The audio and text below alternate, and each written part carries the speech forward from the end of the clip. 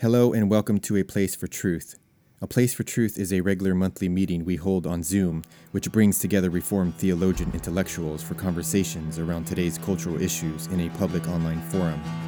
Enjoy today's conversation. You have not come to a desert mountain. You have come to the living God. You have come to the heavenly city, the new 2 Timothy 3:14 through 17 says this, "But as for you, continue in what you have learned and have firmly believed, knowing from whom you learned it, and how from childhood you have been acquainted with the sacred writings which are able to instruct you for salvation through faith in Christ Jesus. Every scripture is inspired by God and profitable for teaching, for reproof, for correction, and for training in righteousness, that the man of God may be complete, equipped for every good work."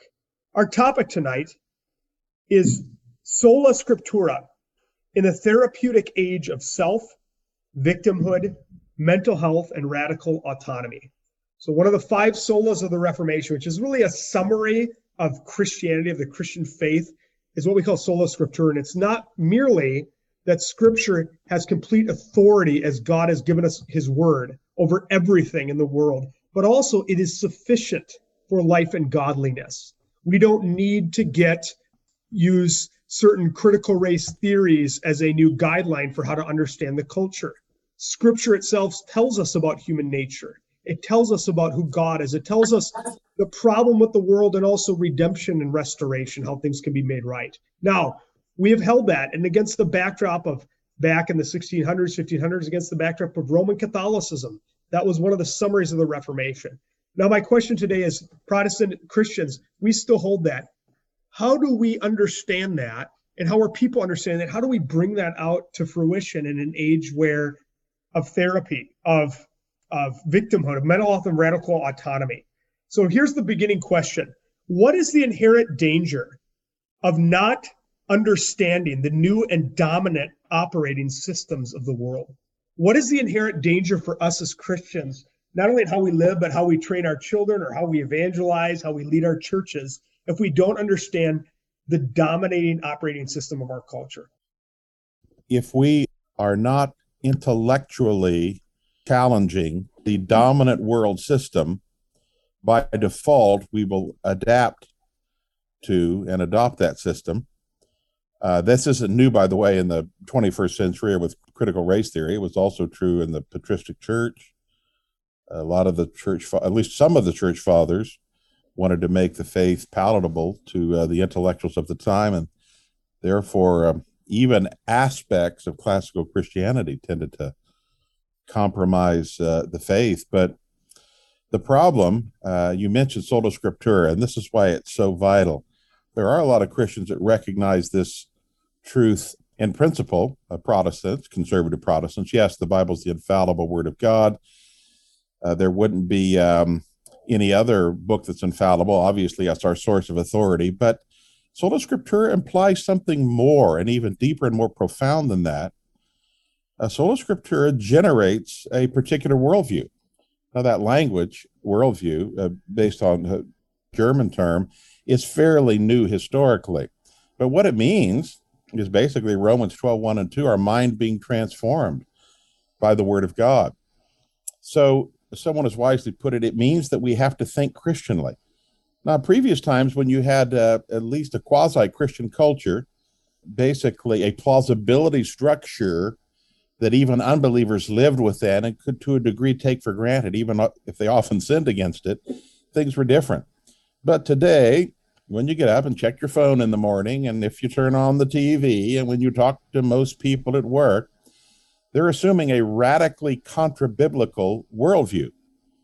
So I think in answer to your question, Eric, your excellent question, is if we do not allow Sola Scriptura to be more than a Sunday go-to-meeting or seminary theological postulate, then we're going to be in trouble, because we're going to adapt aspects of these alien worldviews. So we have to allow the Bible to govern not just our specific exegesis, but to allow that exegesis to reframe our entire thinking and give us the biblical wisdom necessary to address these issues.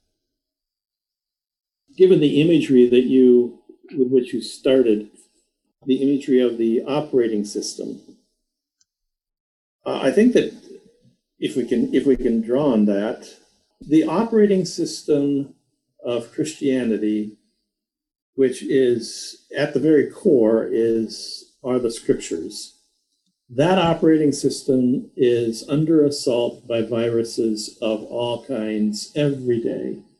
And consequently, if we are not engaging an antivirus program, which of course is rooted in the scriptures themselves, we are going to see our operating system erode, be corroded, become corrupted, and eventually collapse. And I must say, I don't know what it is like for everybody else, but I was reared in a Christian home. And I can honestly say that I was reared in such a way, trained in such a way, to think, even before I became anything of a seminary student or even a Bible college student, I was trained to think biblically. Now, that does not mean perfectly. But it does mean that I was trained to submit to the scriptures, and I was trained to think God's thoughts after him before I even had any idea what that expression meant. And it seems to me that that is an essential perspective and orientation that we individually must embrace day to day, so that as we are going through the day, we actually are thinking, would this please God? Would this be a right thing to do? So that all of our actions are governed by God's word and guided by what the scriptures have to say. And that seems to me to be what fundamentally is entailed in being a Christian. Now, I may be speaking to people who are all of you who have experienced the same thing from day to day, if the scriptures do not capture our minds daily, so that when we wake, we are thinking in terms of scripture biblically, so that, I think I've said this before, so that when we rise, we rise with the recognition that God has given to me today a drama that I'm engaged in rising from sleep, which is a foreshadow of my rising in the resurrection, and a reflection of the original rising of Adam when he received life and rose from the ground a living being. This seems to me to be, we have to be thinking like that. Otherwise, we are going to allow the viruses of this world to begin to creep in and corrode that operating system. There's a lot more to say, but that's where I would begin, I guess, Eric. And that's the big presumptive frame for how we're going to frame everything tonight now. So I'm going to ask Bob the next question. Bob, what is the biblical view of self, of anthropology? Mm-hmm. How do we view ourselves or mankind? Yeah, I think that's Andrew had proposed that as a question here too as we began, and I think there's a crucial distinction between the way the world views man, the way the world system views man, and the way the Bible views man. Man as he is something we need to understand versus the way man, I think, imagines himself to be. And man as he is a sinner who's yet still in the image of God. And yet the world would say man is in his own image and able to do good. And so there's a fundamental distinction between how the scriptures set forth who we are and how man in himself sees himself. And the scriptures would say man has an inability to do good, where the world would say, no, we have the ability to do good, but yet it would be as man himself defines what's good. His definition of good comes out of himself. It doesn't come out of the scripture. Man is fundamentally, by the scriptures, I think, driven by his pride, where the man of the world doesn't understand that. The man of the world is a man who sees himself as the center of all things, striving for autonomy, where the biblical man is the man who is dependent upon his God for everything, for life and breath and all things. The scriptural man, the biblical man, is the man who allows God to define and to grant to him rights and responsibilities, where the man of the world is a man who he defines his own rights, or he allows the state to define those rights for him. And so you have, on the one hand, truth being determined by God, or you have, on the other hand, I think, truth determined by man himself, and the precedent that is set in law courts. We see the courts defining what's right, what's true in our day by what other courts have decided. And so there's no objective standard often. It's just simply what have the previous decisions rendered. So that's truth. So with that in mind, at least let's just take our own nation as an example. The founding fathers presumed the depravity of man, even if they weren't Christians, which is why the main reason for, or at least one of the objective reasons for, term limits, one of the pressing issues about separation of government, separation of powers, because the presumption was man is not to be trusted, and too much power in one person will only demonstrate corruption. So even in whether they were deists or Christians or whatever they were, there was an operating system back then that they agreed with. My question for today is, how did our modern version of hyper-autonomy, how did it begin, or where did it come about? That's a much different presumption than, let's just say, our leaders of our nation or our elites write about or talk about today. Yeah, I've been thinking about that. I have an answer. I'm not sure if my colleagues will agree. I suspect they'll probably agree with most of it. Until the Enlightenment, there were, of course, a lot of bad ideas. Bad ideas started in Genesis 3, but people basically had the understanding that man's life should be rooted in a objective reality outside himself.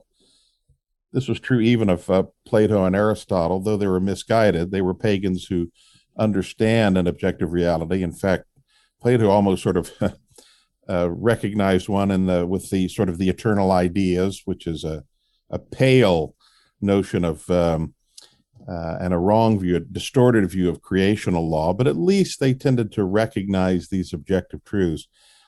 I think with the Enlightenment, and particularly with the leading Enlightenment thinker of all, in my view, Immanuel Kant, and his what's called transcendental idealism. Essentially, man, little by little, the door was open to man sort of creating reality. But it really started escalating in the late 18th and 19th centuries with Romanticism and its stepchildren, existentialism, and of course, in our time, postmodernism, which essentially, and I'm getting to your answer there, Eric, that man himself is the creator. It's not just that man is defying God as the creator, is that man is the new creator. So in essence, we've kicked the creator, the true creator, to the curb, but we haven't gotten rid of creation. Now we need a new creator. And I really do think, and I'd be interested to hear what my colleagues say. Of course, everybody living in a period it's a historical period, thinks it's unique, but I do think objectively there is a uniqueness to this time we're living in, particularly in our anthropology, that man himself can create reality. I do a lot of reading by these, really smart, hip, intellectual folks, and more they acknowledge that. I was reading some of the early surrealists from the 30s and 40s, and they said what is necessary for the just society is the re-engineering and the recreation of reality. The cultural Marxists often said this again and again. And I think we see that in very tactile ways in our culture, with all the transgenderism and with the victimization cult, as you kind of there in the title, I believe, and the sort of principled narcissism. We're living in a time in which man is recreating himself and doesn't recognize objective standards. Of course, this can only end in chaos because there will, in the end, be all these competing individual notions of what constitutes reality. Of course, it's at the beginning, it's very heady because people think, oh, we can get rid of God's authority. It's really cool to be liberated from that. Isn't it really great? I can create my own reality, until everybody else wants to create his own reality. And then you have this constant cacophony of ideas and essentially chaos. It's cultural chaos that we're living in. So that's kind of a long answer to your question, but that's where I think it came from. And that's why I think that we're living in times that are fairly significant and momentous. And if we don't have a return to, at least the beginning of a return to a Christian worldview, I do fear for the near future. Of course, as you guys know, my eschatology is very optimistic, but that doesn't guarantee that anytime soon there's going to be a return to a strongly biblical faith, or in our culture there will be. So this is cause for grave concern. I would agree with what Andrew has said, and he alluded to, mentioned Genesis 3, the fall. And certainly we would have to say, and I think that Andrew would certainly agree with this, that from the very beginning, Eve was following the serpent, and the serpent was seeking to create his own reality. And Eve was willing to embrace that reality contrary to the reality that was already existing. And so it's always been there. It's always been there from the beginning of human existence on this earth, that humans would rather create their own reality. That is, of course, the very nature of believing and promulgating lies. Lies are contrary to reality by definition. But I think that Andrew is right in making the point that we have come to a critical mass at this time when a whole culture has embraced the lie of unreality. And there are many individuals who have written on this. In fact, Thomas Sowell has a book. I've forgotten the title of it. It's slipped my memory here. But the point that he makes is the stubbornness of reality. And others have written books on the creation of unreality. And of course, what these folks have to do is they have to engage in the deconstruction or the decreation of creation in order first to deny reality, and then, of course, create their own reality. And so we are living in a time, I'm fully persuaded, in which a conversation with virtually anybody might very well come up against two completely different worldviews of reality. And so I think that Andrew is on to something there when he makes the point that we have come to a period that is rather unique. I agree with all that. And that's been causing me to think for the last few years that because of this, I think everything Ardell said is true. Because of this, we have to think about what Francis Schaeffer called pre-evangelism. We cannot assume that unbelievers in general are going to have the same mental architecture as we present the gospel to them, that my parents, like Ardell's, maybe Bob's, are godly folks, grew up in the 50s, still basically a broad Christian consensus. You could preach the gospel. Billy Graham could preach the gospel about salvation. People would understand what sin was, at least. They could understand the idea of judgment. Every unbeliever there basically could. But we can no longer assume that, because once you start recreating your own reality, then you have to assume another starting point, which leads me to believe we must think hard about this issue of how to evangelize in a world in which most people, not everybody, but most people are assuming they're creating their own reality. And again, I would wholeheartedly agree with what Andrew has just said there, and make another point that is correlating to that point, and that is, in a real sense, we now find ourselves in essentially the same situation that the apostles did in the first century, going out into a world that had no knowledge of the gospel. And so everything, wherever they went, wherever Paul went to the Gentiles, he had to do what Francis Schaeffer is talking about, a pre-evangelism. And so we see that. We see a good example of that in Paul's Mars Hill, Areopagus message, where he understands, as Van Til would point out, the points of contact that are there in that worldview, connecting with the gospel. And so I think that Andrew is exactly right. We have to learn how to do that. We cannot presume, like Campus Crusade used to do with their 4 spiritual laws. The 4 spiritual laws worked in a world that is very different from ours. Yes. They do not work in the world that is ours today. And all you have to do is watch some programs like Jeopardy, for example. The ignorance, I mean, these people are brilliant who get on Jeopardy, but the desperate ignorance of the Bible comes out sometimes, and it's just appalling. For example, the other day, a woman actually thought that the book of Job was to be pronounced Job because it had something to do with a career. But we see evidence all around us of what Andrew is talking about. Have either of you gentlemen or anyone there worked your way through Truman's book, his new book on the rise and triumph of the modern self yet? That's on my bookcase for next. Okay. I jokingly tell people, Bob, it's like 17th on my list. I mean, that's I know it's great. I got to read it soon. I'm plowing my way through it. It's not a light read, but right.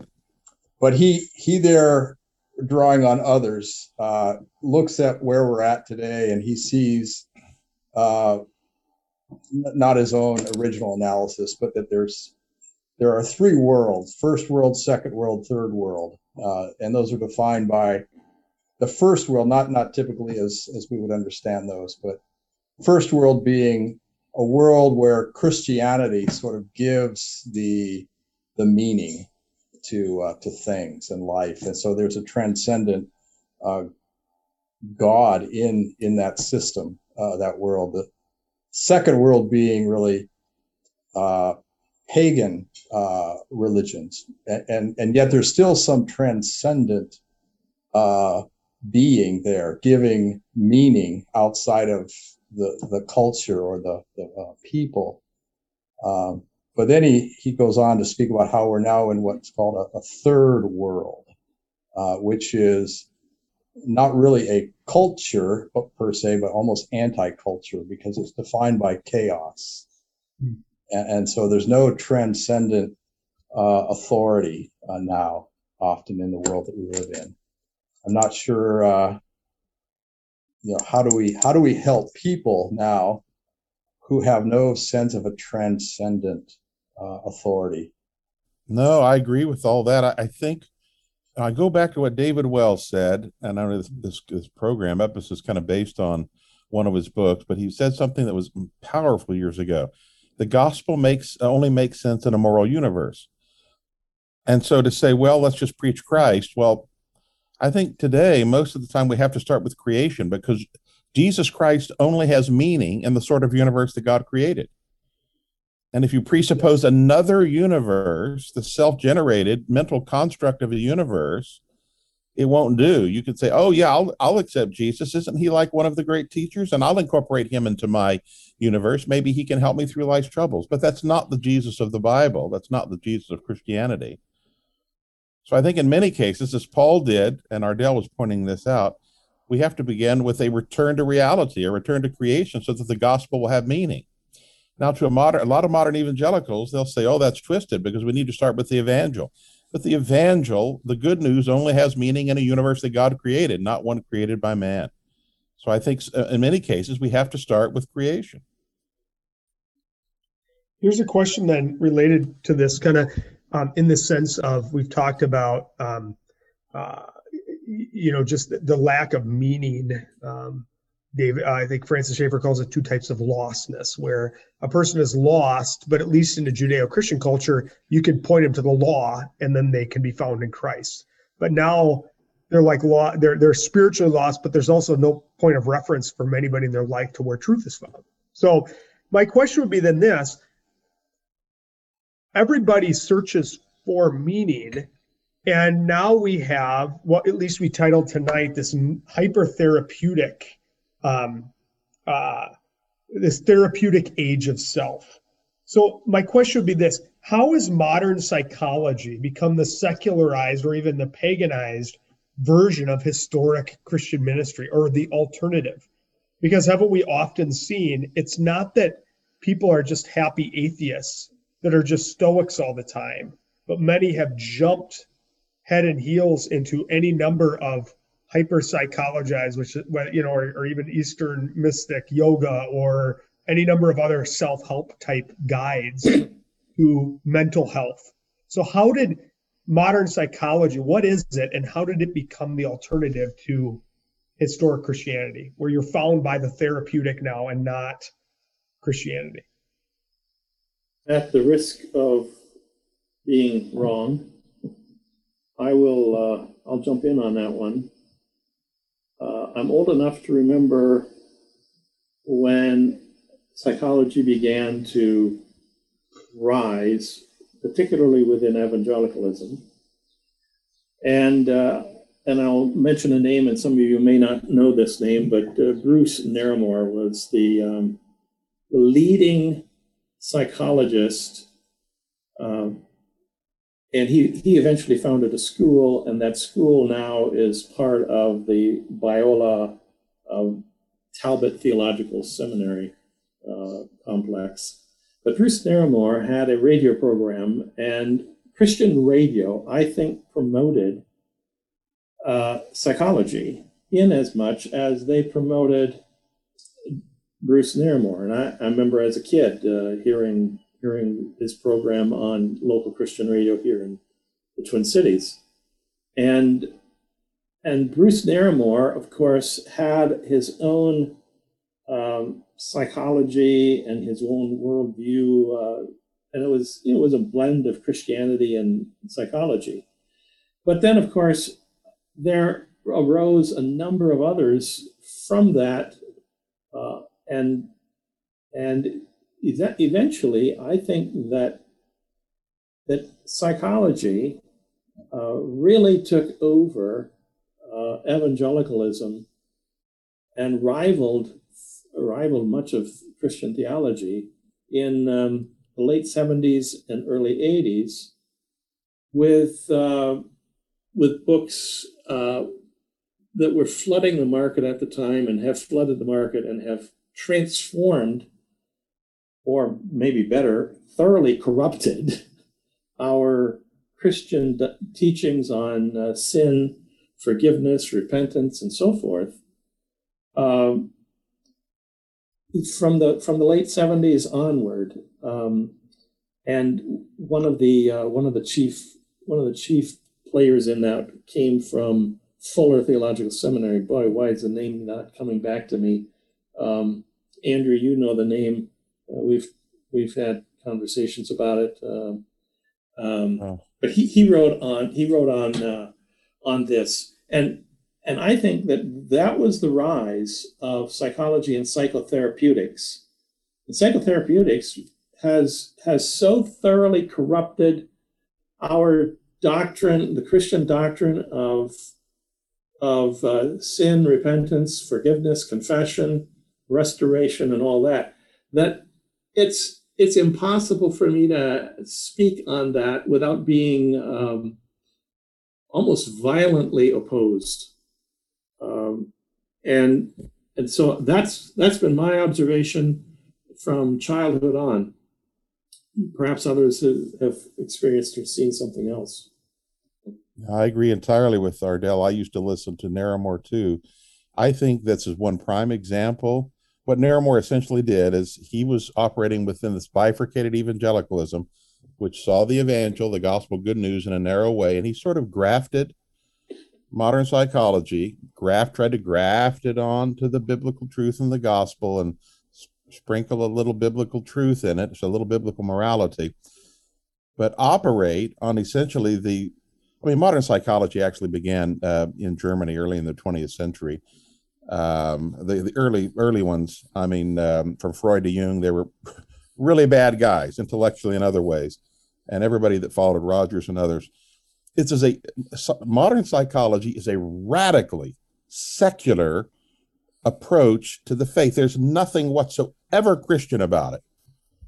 And the notion, whether it's Minirth and Meyer, who came later, or Bruce Narramore, could somehow graft psychology onto a biblical truth and the biblical faith. Looking back on it, I understand why Ardell is violently opposed. It's maddening. How did they think that they could do this? Well, they thought they could do it because they had already a dualistic and bifurcated view of the Christian faith. This happens to not only with psychology, but politics and other areas. Just sort of graft, alien philosophies onto the gospel, and the gospel will clean everything up.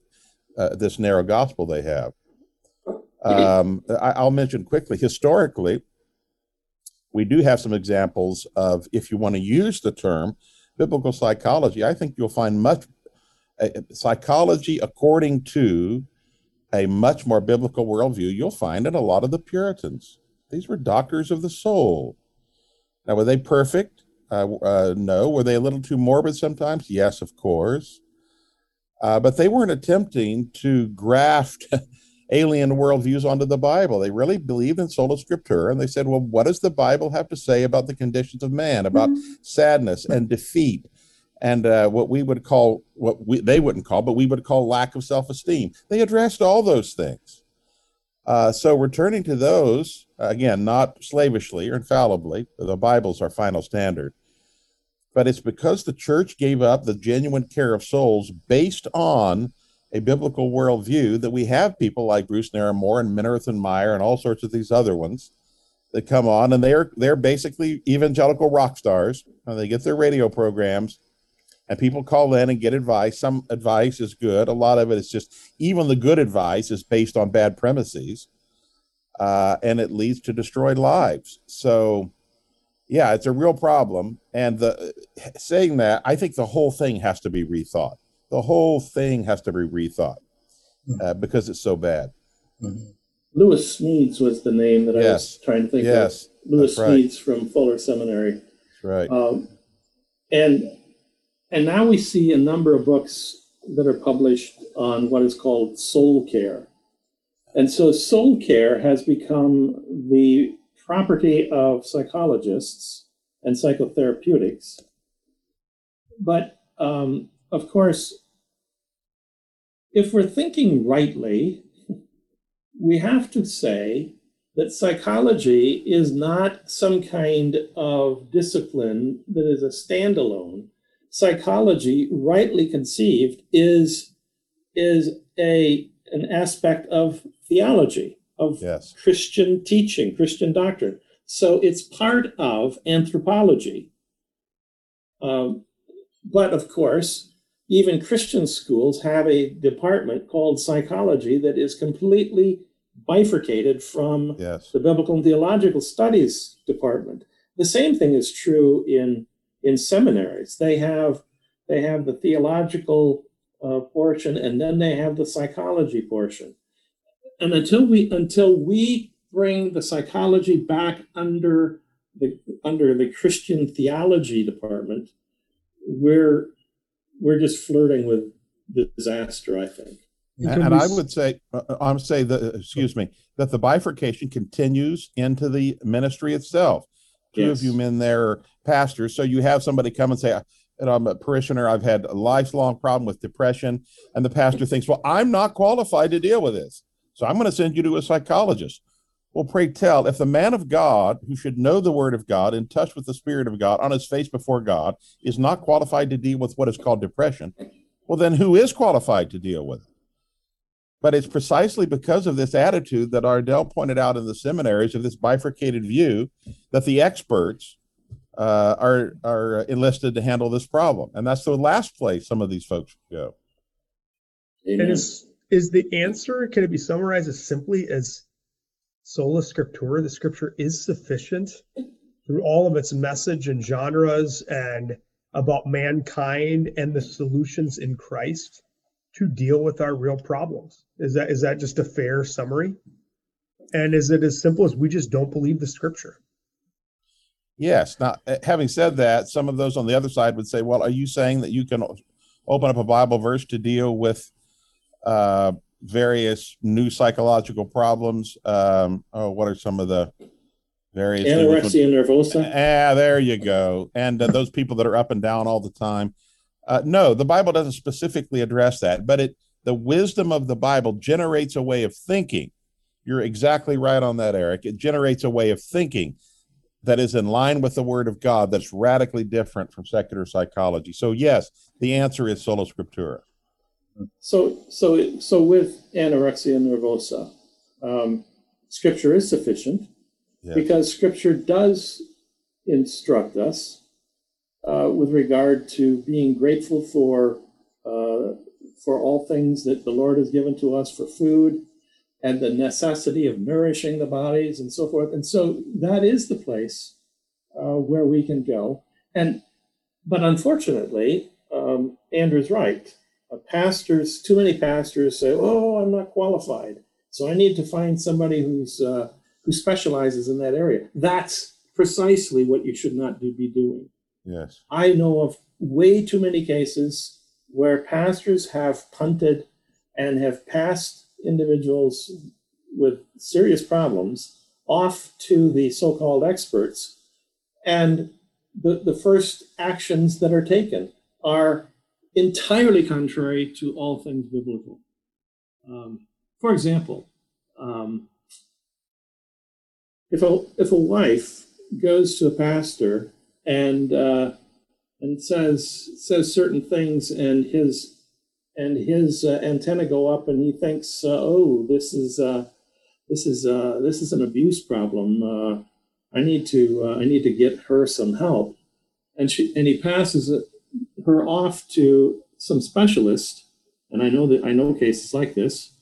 And what is the first thing that the specialist does? He separates he insists that she separate from her husband for X number of weeks or X number of months. I know of cases. I have a friend who's been married for almost 40 years.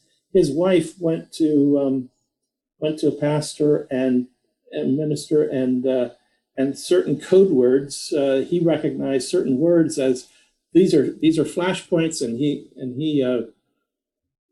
insisted that they separate. They're separated. They've been separated now since September of 2019. And that is entirely contrary to 1 Corinthians 7. The very thing that Paul instructs husbands and wives to do is not separate for anything other than agreed upon time. Why? lest the devil tempt and bring about even greater sins. So these things are happening all over, and churches are filled with problems like this. I could list numerous situations like this: broken marriages that are about to break because pastors have looked to psychologists as specialists rather than go to the Word themselves. Next, I'm going to do another question. Thank you, Ardell. Thank you, Andrew, for your summary of what we see as really acute epidemic problem. How about this one? How does it relate? And Bob, I'm going to start with you on this. What are the related to this modern psychology movement? Certainly now we're getting into what we would directly see as more cultural Marxism, but I want to see if it's related somehow. What about this idea of the modern concept of victimhood, which we certainly are seeing all over the place now, at least in, at least, I mean, if it's not always said, it's implied. Where does this idea come in? How people see themselves as victims, or this becomes kind of the new anthropology for life. What is that root here? I'm not sure of the connection. I mean, Marxism has its own drive towards victimhood or the oppressed. Modern psychology has something built into it. Maybe I would say, I'll rephrase that. Maybe it's more part of kind of the bigger woke idea, this victim mentality. Maybe not necessarily Marxist, but this how it's been melded with critical race theory and therapy, or modern therapy, has been kind of melded together with this victimhood idea. It's a curious marriage in ways, I think. Cultural Marxism as we know it seems to have arisen out of Marxist ideas wedded with Freudian sexual issues and psychology, and so you get this strange marriage sort of these two together that moves forward with all of that swirled together.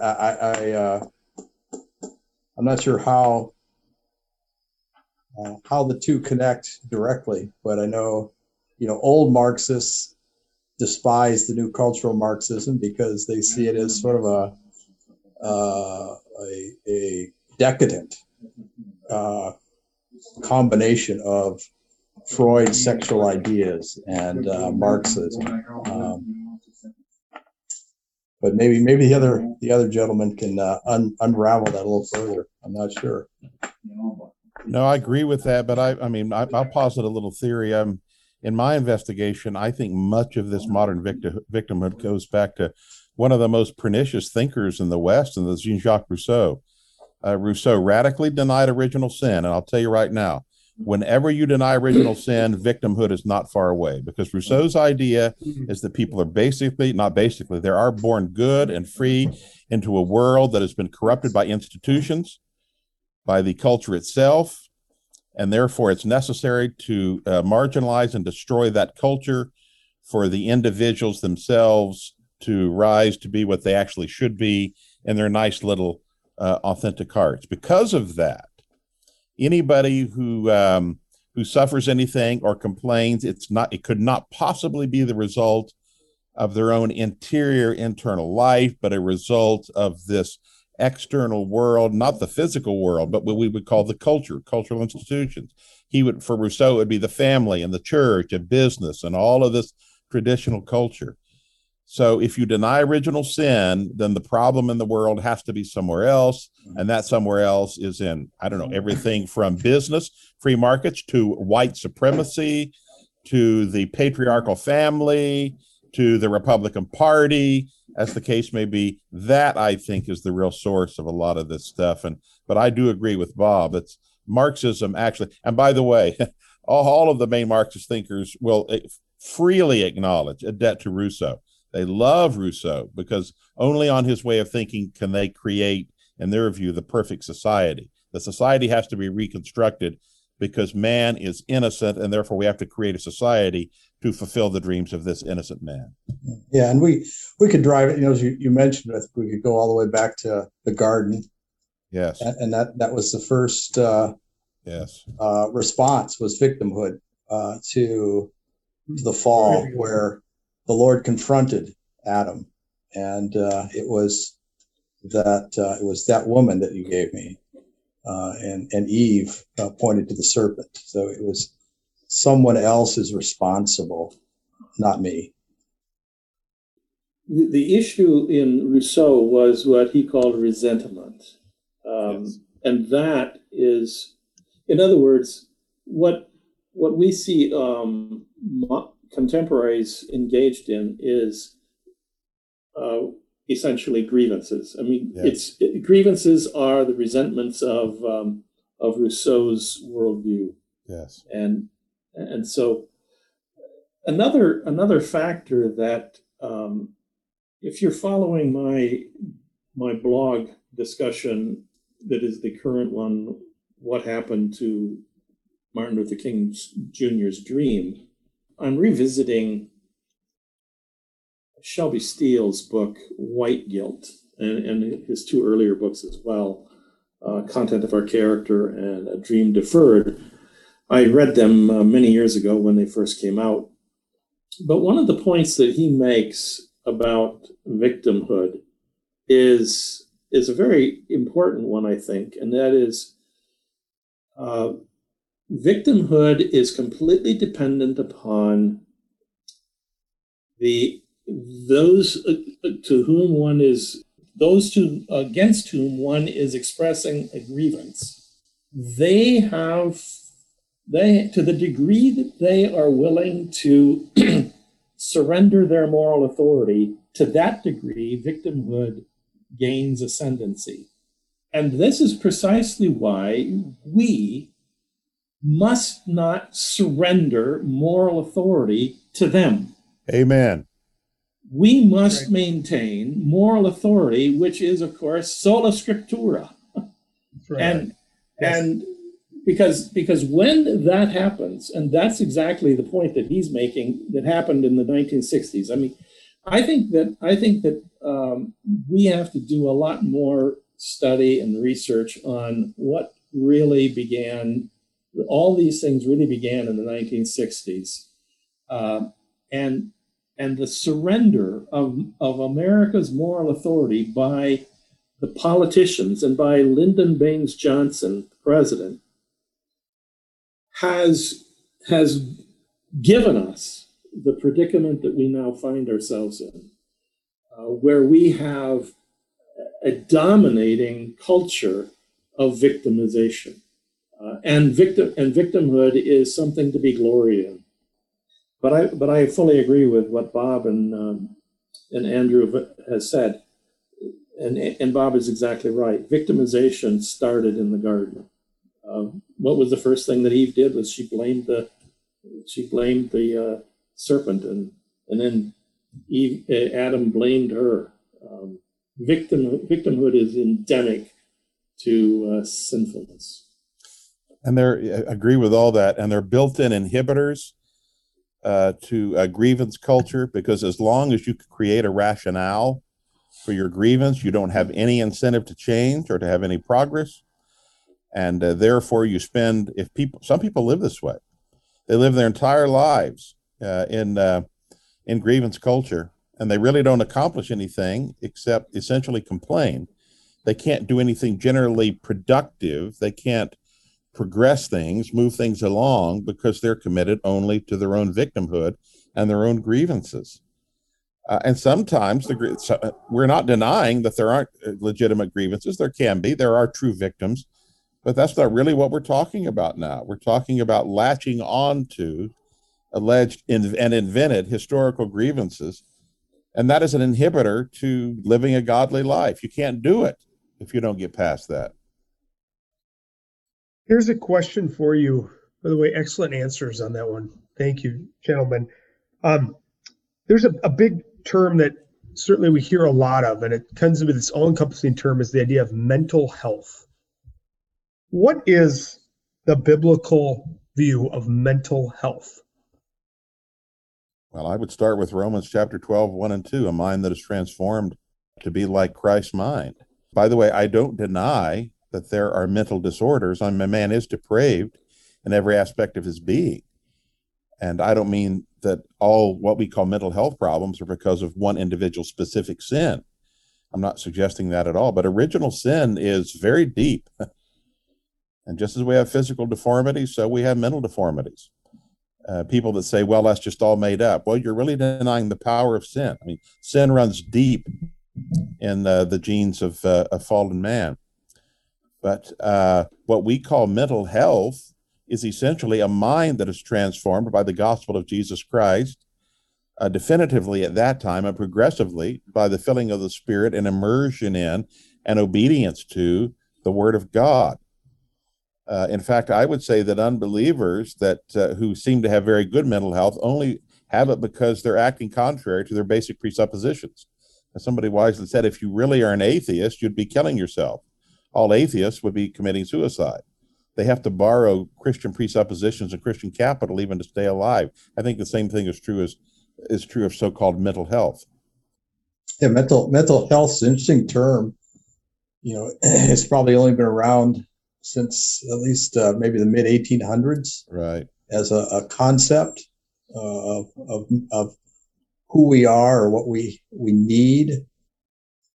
You know, but I think Scripture points us not. You know, the world has a view of mental health that is a person who is basically constantly happy, comfortable, without distress.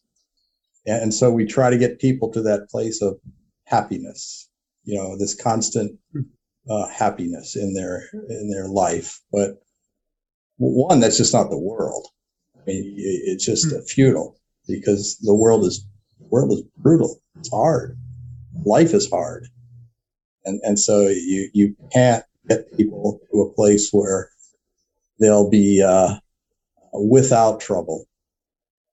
Or trouble won't bother them in a certain sense. So Bible's view is really one where it's not freedom from difficulty, but it's learning to hope in God in the midst of everything, being able to worship Him in your joys, in your sorrows, in your trials, in your triumphs, in your mourning, in your joy. And it's being content in every circumstance that God brings. It's Romans 8. It's confident in the love of God that is ours in Christ Jesus, even though we're as sheep to the slaughter. It's knowing, as the hymn writer says, that though the wrong is oft so strong, God is the ruler yet. Amen. I mean, there's just so many parts to what you might say biblical mental health, if we use the term. That it's also one, I think, is, to get to that place of life where you're being able to worship the Lord and have hope in Him in all circumstances. You need to be like Ryle. J.C. Ryle said that it takes a whole Bible to make a whole Christian. Amen. So that every believer needs every part of the Bible in some aspect. In some way, it's going to contribute to your hope in God, to carrying you through all circumstances, looking upward to Him. You can walk through probably every book of the Bible and see that there are truths there that if you don't know, you will be weaker in your faith in some aspect. And so that's, I think, the Sola Scriptura idea there in our mental health is that we need the whole Bible for that.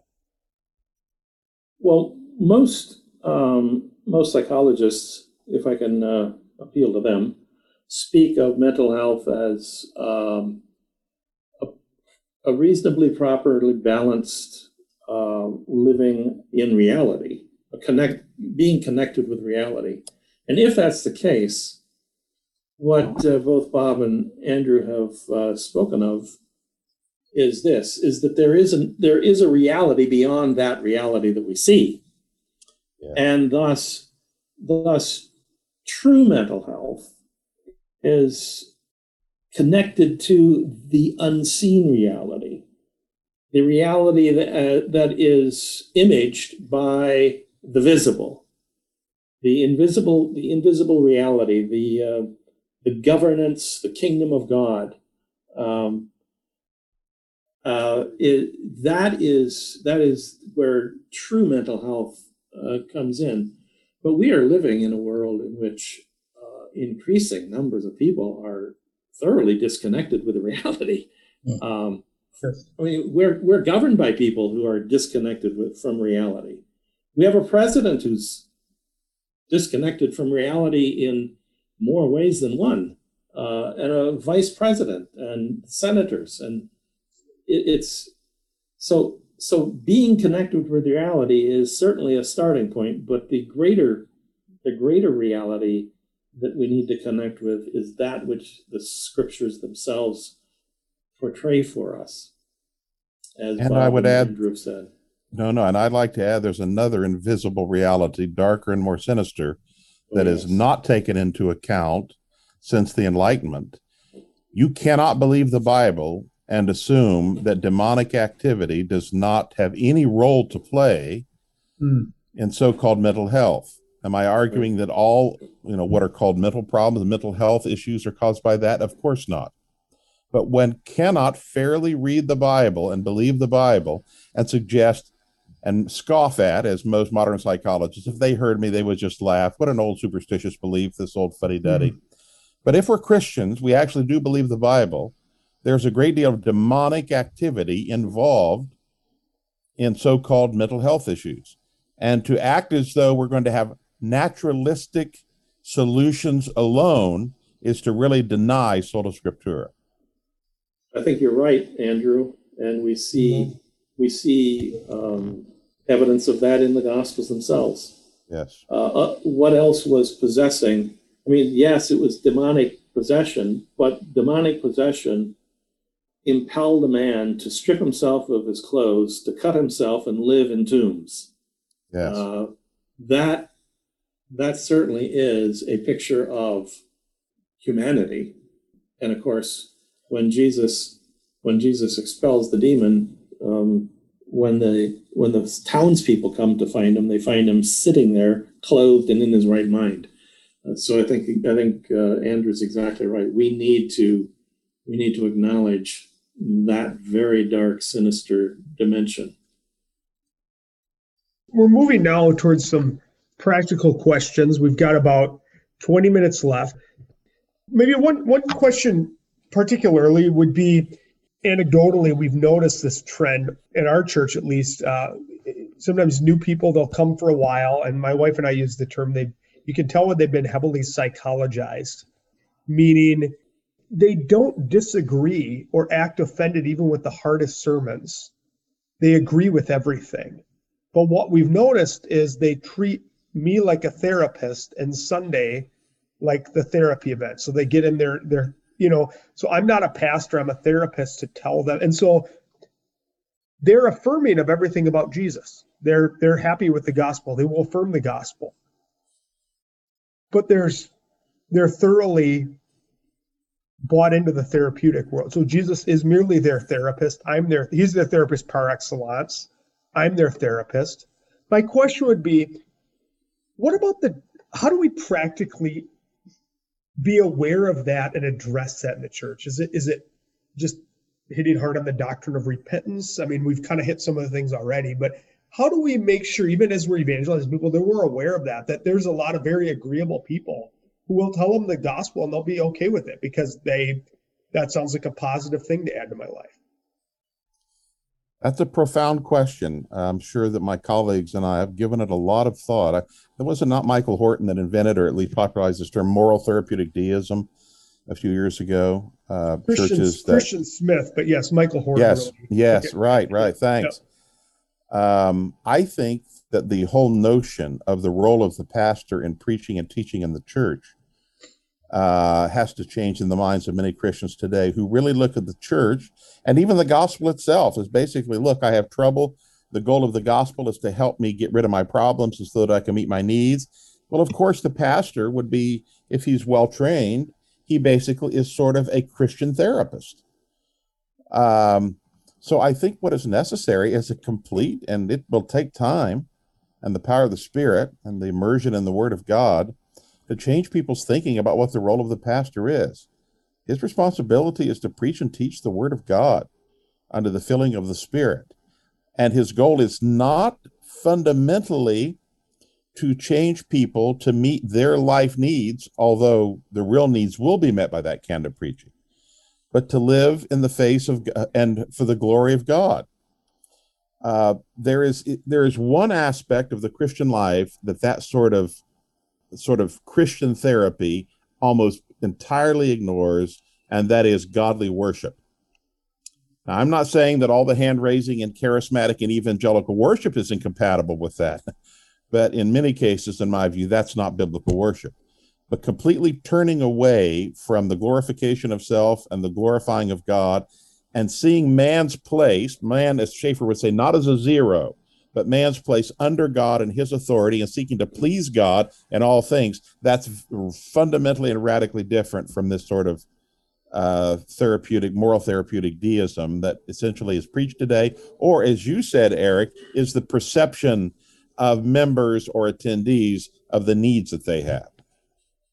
I think that one of the reasons why so many people adopt that position and that view that you've mentioned there, Eric, is this, that they have attended churches where evangelical pastors have used the pulpit for addressing essentially those kinds of things.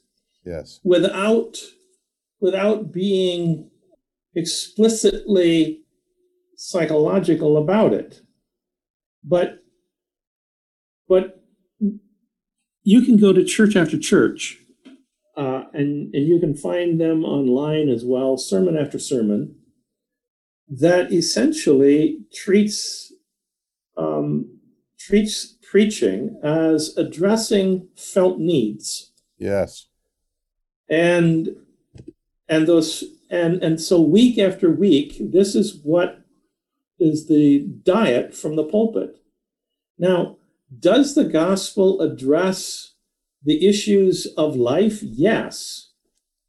But there is a way to preach that message that fosters a psychologizing of the gospel. And so I suspect that what you're encountering, Eric, is you're encountering people whose diet in church has been that. And then they come and they discern, there's something different here. And it's not what I'm looking for. It's not what I've been accustomed to. And so they don't know how to process it. And you can go to churches and never hear sermons that address the Christian biblical worldview from creation to the eschaton. And eschatology, because dispensationalism overdid it and gave us an overdose on eschatology, For the last 30 years, I've been observing this. I mean, I've been living it. For the last 30 years, if I could count on one hand, if I could count on both hands the sermons, I don't think I'd fill one hand that it has addressed the Christian hope that is ours in Christ. You don't even hear this at funerals. So the beginning and the ending doesn't seem to work its way into the sermons. The sermons, by and large, are help for today. And from Sunday to Sunday, it turns out that way. So I'm seeing that. I've been seeing that for the last 30 plus years. And it's troubled me very much, which is precisely what we're not doing at Christ Bible Church. One other quick offender, and we've dealt with this in earlier broadcasts, so I won't belabor the point, but I would say worse perhaps than the preaching is modern and contemporary music fits right into that. It's all about what Jesus does to meet my felt needs. I have next to my bedside a wonderful hymn book. Actually, it's just the lyrics from Anglican, old-fashioned 39 articles Anglican hymns, largely from the old 17th to the 19th centuries. And we'll hear some, or Sharon will hear, my wife and I hear one of these sort of evangelical biddy bop songs. And I think, now listen to this. And I open it up anywhere and start reading the lyrics of one of these hymns from the 18th century about the majesty of God or the wounds of Christ that secured our salvation. There is a radically different worldview behind that than essentially, I was really down and Jesus actually reached down and he and I are friends now and he shares my needs and so on. There's a completely different worldview behind that. But I think perhaps even worse than the sermons is the music, this diet of, I'm always picking on Caleb, right? The diet of Caleb music that is creating people's expectations and is nothing more than a rank worldliness. It's essentially the Christianized version of this self-centered existential culture that we live in. And it's fundamentally dangerous, perhaps more dangerous than the preaching, because people often take music more seriously than they do the sermon. And I think it's all, let's go back to the preaching as well. I think it's far easier to be a therapist in the pulpit than a preacher of the word. Yes. Yes. And that's why a lot of men, I think, go there, because they don't have to do the hard work often or preach the hard truths that preaching requires. They can be the therapist. They can be as some self-label themselves life coaches. They're not preachers, they're life coaches. Yeah. And so, and people are drawn to that. It's tickling itching ears. I want somebody to tell me how to be a nicer person, a better person, more well-adjusted person. The best version of yourself. The best version of myself. Yeah. Help me be a better me. There's also, I would add, a form of arrogance in that we think we know what will meet people's needs. We don't know what will meet people's needs. God knows what will meet people's needs. Yes. That's vital to understand. Related to this then, what is the doctrine of, we've talked about the doctrine of God, the doctrine of self, what then is the doctrine of repentance? How has that been lost, and why is that absolutely necessary in defining our relationship with a holy God, even as Christians? Ardell was pointing out something that he hardly ever heard in preaching. This is one that I was talking to my dad about this. He's 88 years old, preacher of the gospel, and around preaching for 60 years. He says, I almost never even hear sermons on this. When I was young, in many of the old-fashioned Bible-believing Baptists, and this is probably also true of Presbyterian and even the old-fashioned Methodists, there would be preaching on repentance all the time. I can't remember the last time I actually heard a sermon on repentance. Maybe things are much more spiritual and godly in Minnesota, but and California is ultra liberal. But I must say, in the evangelical world, it's not. It's occasionally mentioned, but then it's repentance for white supremacy or repentance for homophobia or some other idiotic thing like that. But the notion of changing one's heart and recognizing one's sin, I mean, literally, of course, as Ardell's the New Testament exegete, I mean, he's basically changing and turning around. That's the acknowledging of one's sin, a radical acknowledging of one's sin, and a willingness and a determination and an actual change. No, that's actually not something that is on the agenda item of 21st century evangelicalism.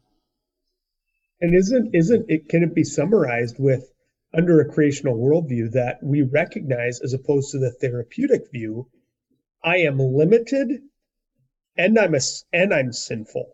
I'm limited by creation, needing God, but I'm also sinful, disconnected from God. So Isaiah 66, 1-2, this is the one to whom God will look, he who is humble and contrite in heart and trembles at my word. So when we read the Bible, isn't it just necessary? Isn't repentance the reminder that we are to constantly be renewing our covenant with God through godly repentance, particularly repenting of sin, repenting of pride, asking the Lord to be working in us. In me, there is no good thing. Is that a fair assessment of that, would you say? Yes, and I would also tie this to the early issue of mental health, so-called mental health. One reason that people go through the agonies they do, one reason is because they don't understand repentance. It's remarkable how that a mind can be cleaned and cleared when we genuinely repent, confess our sin to God, and put it away. The calm and the peace. I mean, look only of David in the Old Testament. The sort of peace and calm that God brings to a heart and life when people truly repent. But as someone wisely said, and I think it might be your wife Miriam might have posted this. It was a powerful statement. A lady wrote something. She says, all of you guys going to therapy out there, have you thought about maybe your problem isn't that you need more therapy, you need more repentance? That's exactly right. And but this is not a doctrine that is preached much today, and it's another example of us thinking we know what people need rather than recognizing that God knows what people need. Once again, I think that we can attribute the loss of preaching of repentance to psychotherapeutics, which arose from people like Lewis Smedes and others, because what they did is they became fixated on forgiveness. And what they mean by forgiveness is a world of difference from what the Bible means by forgiveness. Because, of course, forgiveness, biblically speaking, requires repentance. If a person does not repent of the sin done against me, I had better not grant forgiveness for the sin. Because if I do, I am contradicting the gospel itself. Now, that doesn't mean that I am bitter. Bitterness is not resolved by forgiving unrepented sin.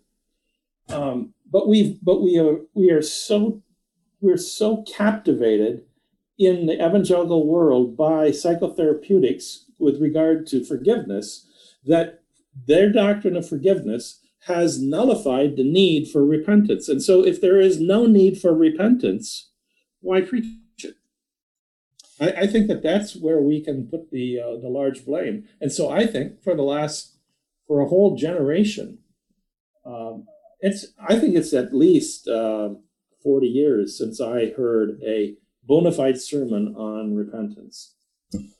And would we not say one of the reasons we don't hear that is because we've been so taken over, like we talked about from the very beginning, our world is so taken over by a therapeutic view, a mental health view, that we don't really have it's replaced original sin. Yes. So we don't need to repent. We can seek forgiveness in God, which is merely an addition so we don't feel bad all the time. Is that right, Ardell? Yeah. Yeah. And victims don't need to repent. And so if we're cast as victims, then there's no call or it's seen as a horrible thing to ask for repentance of a victim. We need to change our thinking of. Oh, I'm sorry. We need to change our thinking about ourselves rather than our relationship to God. Those are two different things. Mm-hmm. And these psychotherapeutics, like Lewis Smedes, Lewis Smedes actually speaks about forgiving God. Mm-hmm. it's a monstrous notion. And we're living in a world where these things are so thoroughly corroded that repentance has lost its place. And to hear a sermon on repentance is a remarkable feat in itself. Ardell, that brings up a real quick point here, if you could address real quick. We hear this a lot in the therapeutic world. I just need to learn to forgive myself. What is that all about? How do we respond to that? Well, first of all, people are not forgiven. Sins are forgiven. People are not pardoned.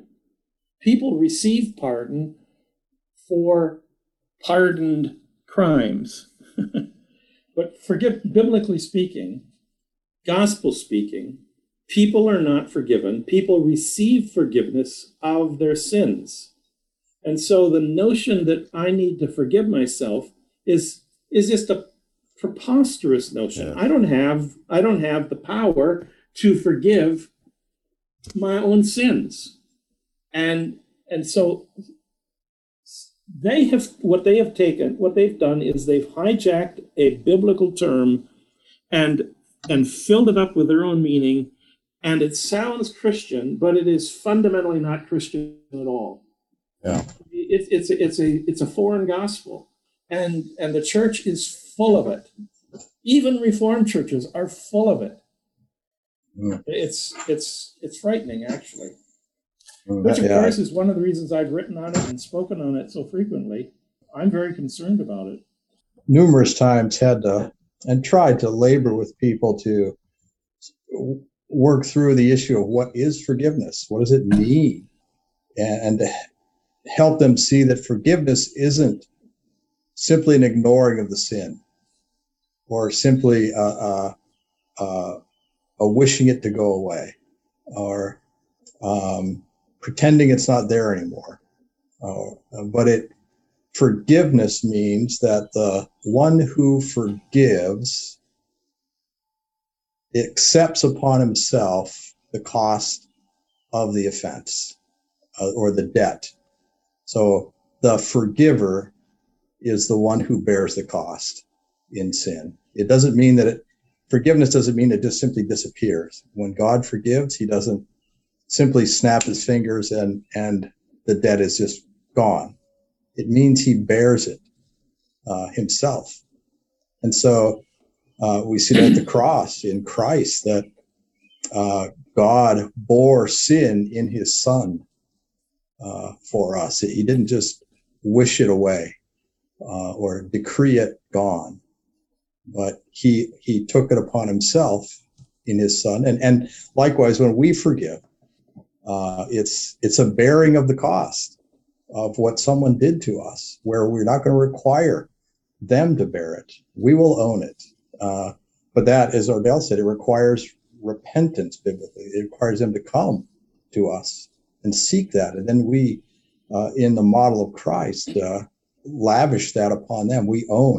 We suffer the consequence, in a sense, of what they have sinned or done against towards us.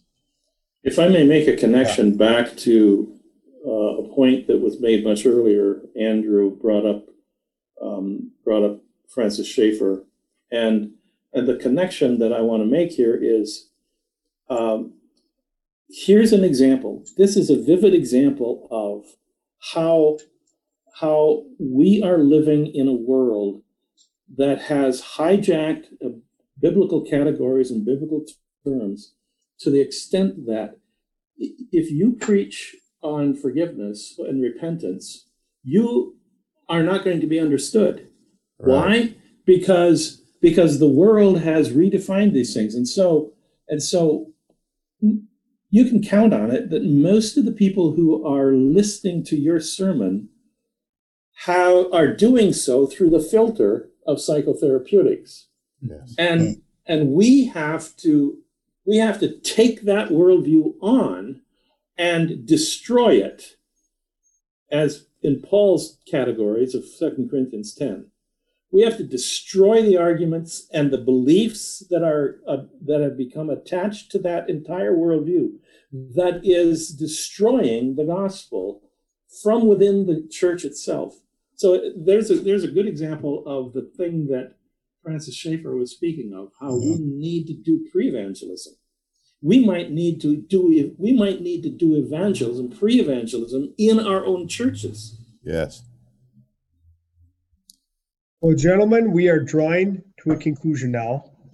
Any last comments before I make a final statement? Then I'll ask Bob to pray. Any last comments?